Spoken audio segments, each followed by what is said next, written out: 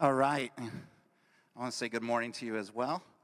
Hey, if you have a child or youth, elementary age, that is going to be a part of Freedom Swim, I just want to remind you, too, that tonight is the kickoff party over at Plain, Wisconsin. So I think there might be some details in the welcome packet. Check those out and be a part of that. If your child or youth has not signed up for Freedom Swim yet, but would love to be a part of that, they can still do so by signing up at freedomswim.com. I'm going to have the ushers come right now, and they're going to hand out the note sheets for the message this morning. So raise your hand if you need one of those or a pen, and we're going to get right into the Word this morning. I'm so excited to continue message number 2 in the Winning the Battlefield of the Mind. How many really enjoyed Pastor Glenn's message last Sunday and found it really helpful? I want to continue on in that this morning. It's going to be more of a kind of a teaching type message because we're going to go right through Ephesians chapter 6, verses 11 through 18. I put a lot of research into this, and I discovered so much. How many know that when you read the Bible that there's just so much in there? If you'll just take the time to extract it, pull it out, go back to the original Greek or the original Hebrew or look at other translations, there's just so much in it, and it just applies so well to our lives. I need this message just as much as I feel you're going to benefit from it too this morning. I want to also just say that this last week, I was able to be with my mom. I shared a little while back that she was diagnosed with kidney cancer. They did a bone scan, a CT scan of her chest and her back and bones and brain, and found that the cancer has not spread, so good news. They're going to be able to go in and do an ablation on her left kidney tumor and microwave it. The bad news is she has spinal stenosis, and she has lost a lot of her mobility. But just pray with me that through therapy, through God's hand and touch, He's a way maker, amen, that she'll be able to regain some of that feeling so she can lift her legs. And also, that's been a big concern, that's going to be a big thing on our plate, is just helping my mom and dad get into a home that is all one level, because as you get older, stairs are just the killer. So it's so hard being an hour and 15, 20 minutes away from them, but just pray with them for me and believing that God is going to complete the work that He's already begun in my mom's life. Let's stand together and pray. Father, we come to you this morning in unity, one purpose, one mind. Lord, we're excited to get into your word, your written word this morning, and extract from it, Lord, important counsel, important teaching, important directions, Lord, that will have an incredible impact on our lives as we apply them. Pray for my mom this morning that you just touch her. I pray for those that are in this room this morning with their own issues, their own things, Lord, that are on their hearts and minds. Lord, as Daniel and the team led us in worship this morning, Lord, you are a way maker. You're a miracle worker, and we believe you for those miracles this morning. You're a promise keeper. We believe you, Lord, that are going to keep the promises that you've made to us. Lord, you've created us, Lord, and you set us apart. You set things apart for us, Lord, good works for us to do. Lord, you've given each of us a purpose. Help us to walk victorious in this life and honor you each day in Jesus' name. Amen. Turn your Bibles to Ephesians chapter 6. We're going to be looking at verse 11 to start with this morning. But I wanted to start by reminding you that we are in a war. There's a war raging today that doesn't just occur in one country, in one place at one time. But how many agree this morning with me that it's going on today, right here in this city, just as it's going on in cities all across our nation, our country? You can go to Mars and you will still battle in this war.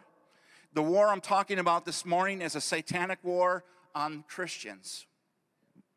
As Christians, we don't battle here and there just once in a while. We go to war every single day. Whether you feel it, whether you see it, whether you believe it or not, the moment you gave leadership of your life over to Jesus, you entered a spiritual war against the devil and the demons of hell. whose sole mission are to destroy you and your testimony for Jesus Christ. This satanic war against the followers of Jesus is what the Apostle Paul is referring to here in Ephesians chapter 6. It's from this 6th chapter of Ephesians, and I want to teach you how to put your war clothes on this morning. In order to win any kind of war, you need to first understand and acknowledge who your enemy is. Every Christian has an enemy, and that enemy is none other than the devil himself. In the Bible gives him other names like Lucifer, Satan, adversary, accuser, Beelzebub, angel of light, on to describe his character. And by the way, the devil and hell does exist despite contrary to popular opinion. Now you may be thinking, hey, wait a minute. I thought that when I gave my life to Jesus, that when I gave my life over to his leadership, that I didn't have to deal with the devil anymore. At salvation, you escaped the devil's hell, but you did not escape his torment. He is out to harass believers. Submitting your life to Jesus is not the end of your struggle with the devil. It's just the beginning. However, be encouraged because 1 John 4:4 states, "He who is in you is greater than he that is in the world." And Jesus promised us that we can have victory over what I like to call the trilogy of trouble: the world, the flesh, and the devil. Let's look at Ephesians chapter 6, beginning in verse 11. It says, "Put on the whole armor of God, that you may be able to stand against the schemes of the devil." I want you to listen to this next part. "For we do not wrestle against flesh and blood, but against the rulers, against the authorities, against the cosmic powers over this present darkness, against the spiritual forces of evil in the heavenly places." I don't know about you, but a lot of times I think that my fight is against other people. But verse 12 says, my fight's not against other people. It's not flesh and blood, but it's against the devil and his demons. Amen. I want you to see the levels here of the devil's soldiers. There's principalities here, it says, powers, rulers of the darkness of this world. See, the devil is not like Jesus. He's not omniscient. He's not omnipresent. He's not all-powerful.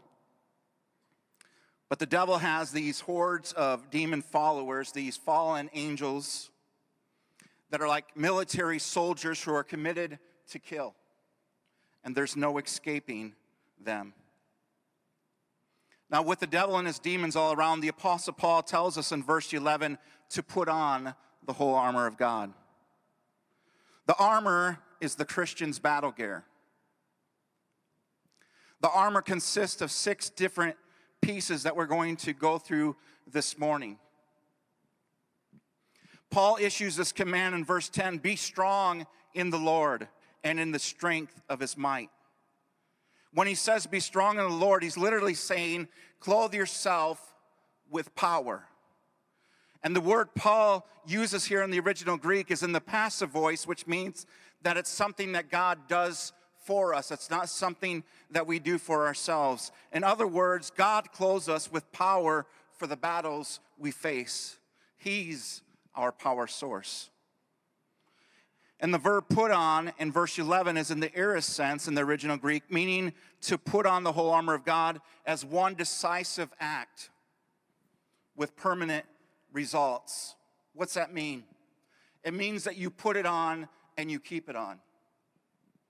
It's not something that you put on when things are not going well and you feel like you're in a crisis situation and things are tense and you feel like you're in a battle, and so you're going to put on your armor for a little while, and then when things get calm again or you sense a peace that you're going to take it off.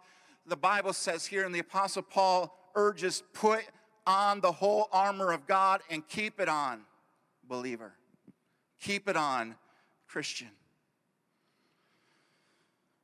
So that what? So that we may be able to stand against the wiles of the devil. So what are the wiles of the devil? The word wiles in the original Greek is methodos, or methodeia. It's where we get our word method. It's a compound of two words, meta, which means with, and odos, which means a road. Now, when you look at that together in its literal sense, it kind of sounds kind of crazy, right? Methodos or methodeia, with a road. But if you put it into the context of what Paul's saying here, it's saying that in Ephesians 6:11, the devil is like a traveler who travels along a familiar road. He is headed in one direction, and he has one destination. Let me try to illustrate it this way. Our family is getting ready to go on a road trip for spring break. We're going to go out east. We haven't been in this part of the United States before. And so in preparing, I pulled up Google Maps like you would if you were going to map out, chart out your journey. And I put in our starting location, our ending location, and it gave me the amount of miles. It told me the best route. It told me a different route that would maybe take 15 minutes or 30 minutes longer. And then I was able to map out along the way where we're going to stop and spend the night and so on. And so, same thing with the devil. He has a method. He's not dumb. He's charted out his course. He has one destination that's familiar for him. And that's what? It's your mind. It's your mind. That's his destination. It's always going to be the destination that he's going to attack the believer. It's the Christian's mind. The Christian's mind. He's going to study you and know your weaknesses, know your blind spots. That's his method. And this is precisely the idea of the word methodos. The devil isn't wasting any time. He knows where he wants to go. He has chosen his destination, and that destination is your mind, because if he knows, like Pastor Glenn preached last Sunday, if he can take your mind captive, he has taken you captive. And if your mind is captive and you're captive, you're powerless. You're no longer a threat to him. We're told in Genesis chapter 3, verse 1, that he's more cunning than any beast of the field. And the word cunning means to strip. Friends, he wants to strip you of your testimony. He wants to strip you of your courage. He wants to strip you of your convictions. John 10:10 states that the thief comes only to do what? To steal, kill, and destroy.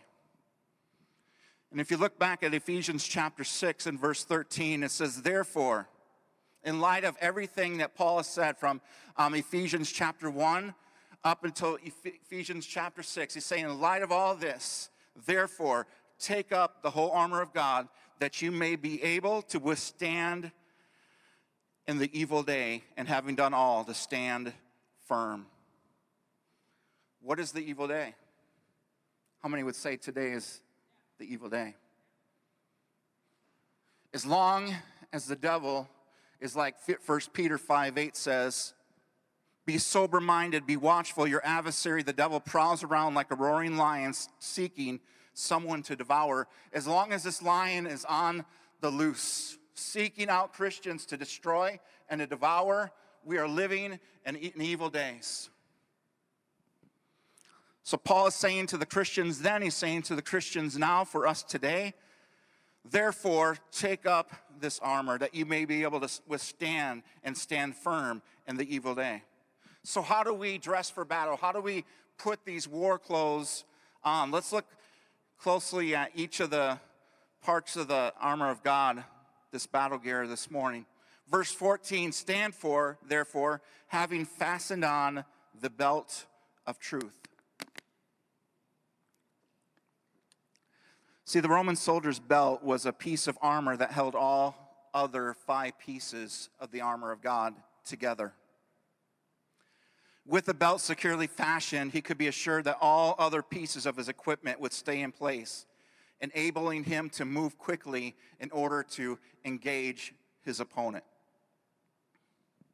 So fastening on the belt of truth is to be prepared, to be ready to fight. And it's the belt of truth, or the truth of God's word, the Bible, that directs us in life's battles. So what does this mean for us as believers? See, there are a lot of facts in this life, facts that are true, but what's the devil do? He takes facts that may seem true and he turns them to make us to believe the lie. What am I getting at? He may come to you and say, you're just a stay-at-home mom, a homemaker. And you say, that's true. And he's saying, well, you're not as important as other working women. He may come to you and say, you're not married. You say, that's a fact. It's true. But then he'll say, you know why you're not married?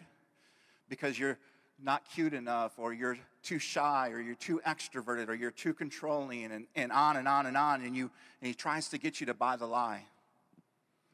Or he might come and say, look at what you do is you're a salesperson or you're a cook.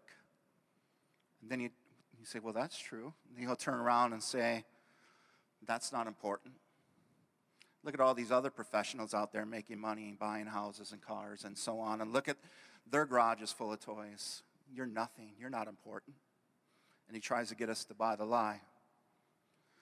That's why Paul says, put on the belt of truth, the truth of God's word, so that you can say, hey, wait a minute, devil. I am God's workmanship, created in Christ Jesus to do good works that he has prepared for me to do in advance. And say, hey, wait a minute, devil. I press on each day to fulfill God's plan for my life because I live to please him and please him alone. And say, hey, wait a minute, devil. Christ lives in me and I live in him by faith and his love for me. That's why you have to know the word of God and fasten on the belt of truth, because it's going to hold all the other battle gear together. The second piece of the Christian's battle gear is the breastplate of righteousness. Paul says in verse 14, having put on the breastplate of righteousness. See, this breastplate that the Roman soldiers wore protected his vital organs, his heart, his lungs, and so on. Just as fastening on the belt of truth readied him for battle, having putting on this breastplate protected his vital organs, protected his heart. Proverbs 4:23 says, guard your heart above all else, for it determines the course of your life. As Christians, we get caught up in doing good, don't we? And become driven by good works and achieving goals and trying to look good in the eyes of other people. But putting on his breastplate of righteousness is not putting on good works. It's not putting on Bible reading. It's not putting on prayer. It's not putting on church attendance. When we put on the breastplate of his righteousness, it's different than our righteousness. It's his. Our righteousness, or our best efforts, as the Message Bible translates Isaiah 64:6, are like grease-stained rags, or other translations would say like filthy rags. Righteousness is all about what Jesus did for us on the cross and has nothing to do with us at all. On the cross, Jesus exchanged our sin for his perfect righteousness so that we can stand before him one day, and instead of him seeing our sin, he will see his holy righteousness. The third piece of the Christian's battle gear is the gospel of peace. Verse 15 says, and as shoes for your feet, having put on the readiness given by the gospel of peace. See, the shoes that the Roman soldier wore were kind of like golfer shoes or baseball shoes. They had cleats on them. But one other thing that they had on them was they had a big, long spear type thing on the toe and on the heel. You see where I'm going with this, don't you? They did this for stability on the battlefield, and the shoes also served as a weapon against the enemy. One good kick or stomp with these shoes would cause a lot of pain and could even cause death. Just as the Roman soldiers tightly tied on their cleated shoes, we too have to tie on our own shoes apiece. No one else can put them on for us. We have to do it. The shoes we are called to put on are readiness or preparation, or another way to translate this word is foundation or firm footing. So we are to put on the shoes of the firm foundation of the gospel, which also means good news. And friends, what is this gospel? It's a gospel of what? Peace. So we put them on. And when he comes to us with his lies, those facts that he turns on us, and tries to get us to believe the lie, what do? We are prepared. We have on the shoes of preparation, the shoes of peace. And we say, we're not going to let you trouble me, enemy. I'm not going to believe your eyes this time. And we give him a kick. And we try to knock him down. If we get him off balance and on his backside, we can stomp him. And every time he comes against us with another lie, we stomp him with the truth. Because we are ready. We have on the shoes of readiness, preparation, because we've been in the Word of God. We know what it says. We know what Jesus says about us. And so we walk in the peace and the assurance of our salvation. The gospel of peace. Friends, we need peace. The fourth piece of the Christian's battle gear is the shield of faith. The Roman soldiers called it a scutum. It was rectangular shape. It was 4 feet tall. It was 2.5 feet wide and it weighed 20 pounds. It's like a door. So large that soldiers, they couldn't wield it. So they were told to put it out in front. And it covered them. It was to cover all. So take up the shield means to cover all yourself. Put it out in front. Now to the Christian, the shield that we have is that of faith. And according to the Apostle Paul, he says, take up the shield of faith. And you know what the Roman soldiers did? See, this shield was made up of different materials. And wood and leather. So much so that it was like steel. And it weighed a lot. It had sharp edges. And to take care of their shield, the soldiers every day would oil the leather. Because what happens when leather gets dry? What happens to leather when it gets dry? Who wants to go into battle with a cracked shield? And then they would saturate it with water. What's the Bible talk about water?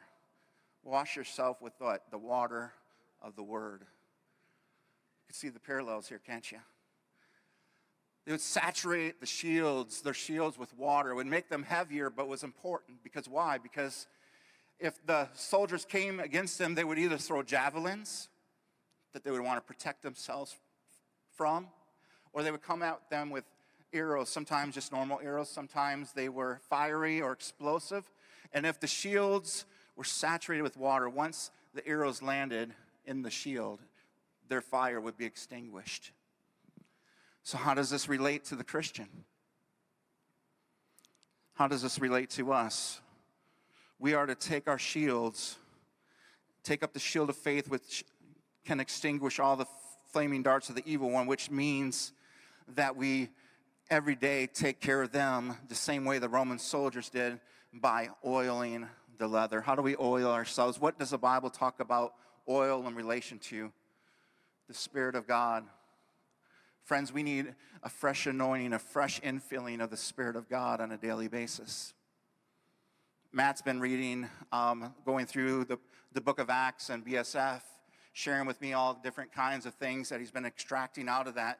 And one thing that you'll see in the book of Acts and that he's discovered is that it wasn't just on the day of Pentecost that they were filled with the Spirit, but you read on event after event after event that when the religious leaders or those influenced by the enemy would come against the church, what would happen? They would pray, and what would be poured out? The Holy Spirit. They would have a fresh infilling of the Holy Spirit. See, it's not good enough just to be filled once, but we need to be daily filled with His Spirit. And we do that by getting into what? The Word of God, washing ourselves with the Word of God. That's the shield of faith that's going to extinguish all the flaming darts of the enemy. Another word here, which you can see here in verse 16, where it says, with which you, can also be translated dunamis, or where we get our word dynamite.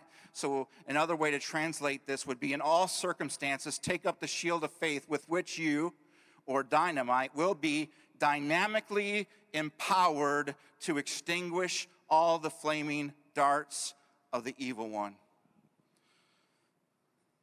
And Ephesians 5:18 says, be filled with the Holy Spirit. Let's talk about the helmet of salvation in verse 17. And Paul goes on and says, take the helmet of salvation.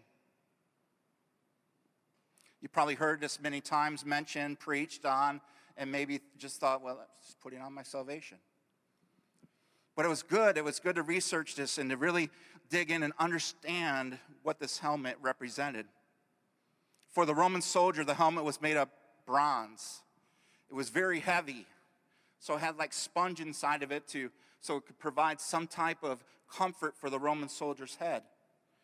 It was very ornate or decorative. It had these engraved scenes on it. It wrapped around the soldier's face to cover his jawbone and his cheeks. It was very strong and durable to keep weapons like battle axes from taking off their heads and doing major damage.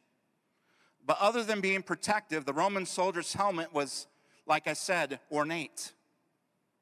It had these colorful plumes of feathers or horses here. So not only was it heavy and penetrable, but it was beautiful to look at. And I don't know about you, but there's a lot of times where I'll encounter people, whether it's a service person or a waiter or server, or an individual who will take time to come help in time of crisis or trouble. Like, can I help you with that? Or, I've got some jumper cables in my car. I can help jump your battery. I see your battery's dead. And you look at that person and you say to yourself, there's just something beautiful about them. Has that ever happened to you before? You encounter somebody and you don't even have to ask. You know that they're a Christian. They're wearing their helmet.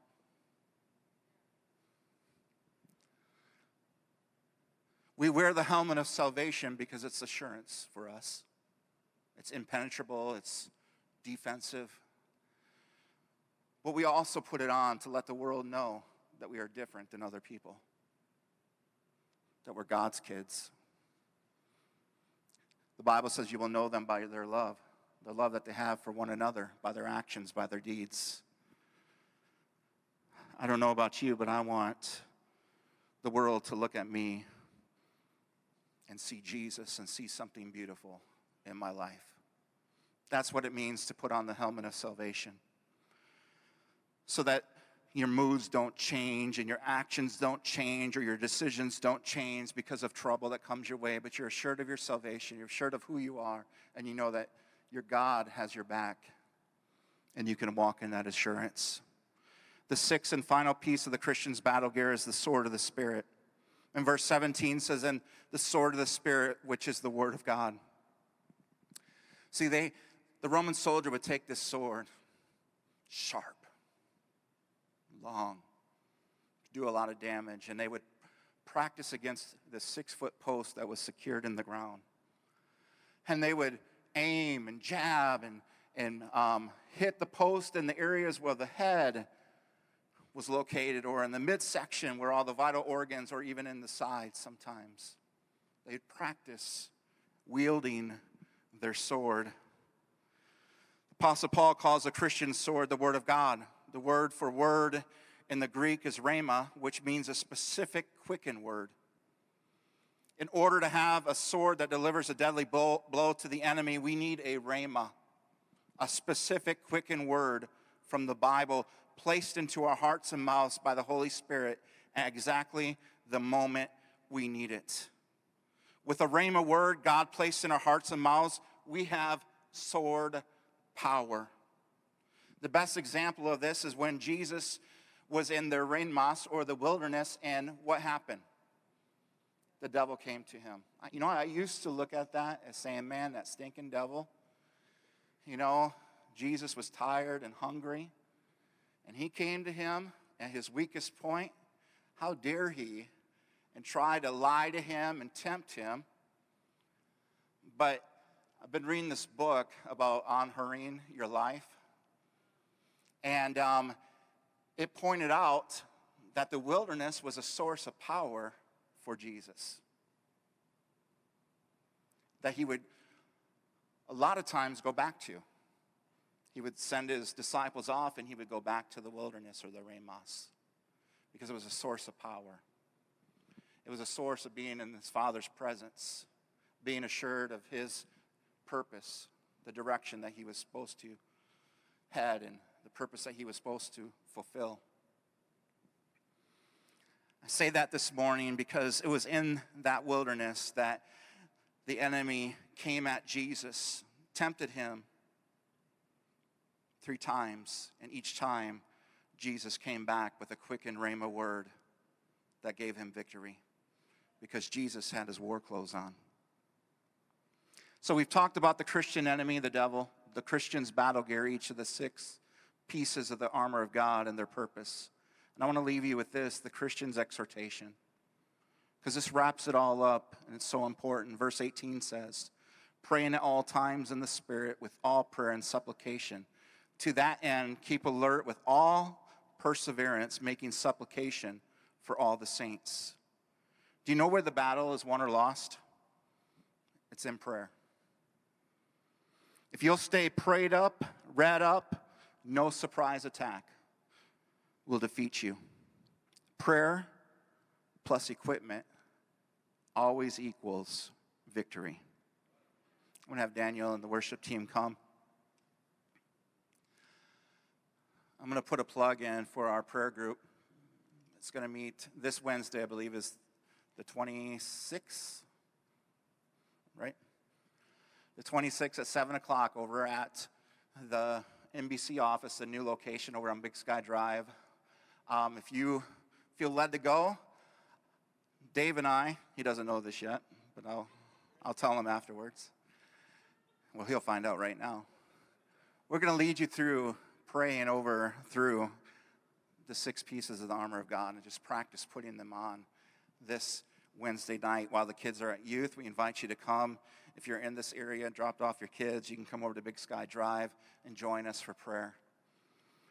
Because we want to put into practice, verse 18, praying at all times in the Spirit with all prayer and supplication, including making supplication or interceding on behalf of all believers. So God has provided all that we need to be successful, to stand up to the devil, to resist him, to defeat him. So I want to ask you today, if you're like me, would you stand with me and just raise your hands and say, God, I need a fresh infilling of your Holy Spirit. And then tomorrow when you wake up and you open your word and you get into your devotion, say, God, I need a fresh infilling of your Holy Spirit.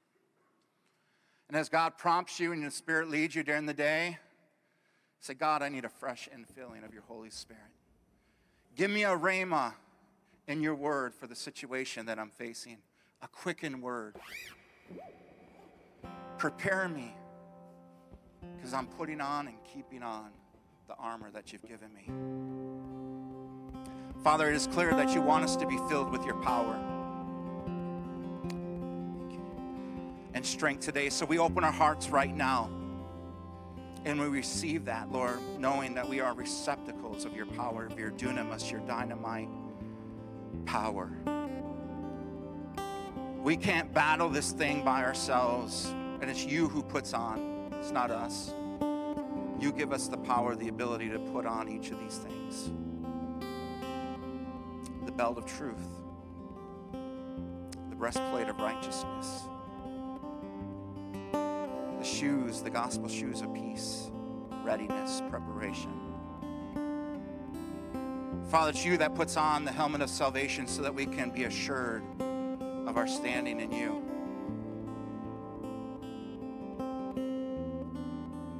we take up the shield of faith, Lord, to extinguish all the flaming darts of the evil one. We don't give way. We take captive those thoughts, those lies. And we wield the sword of the Spirit. So, Father, will you come right now? Will you fill us afresh with your Spirit? We open our hearts right now, Lord, to receive all that you have for us. And Lord, you're willing and you're wanting to pour out from heaven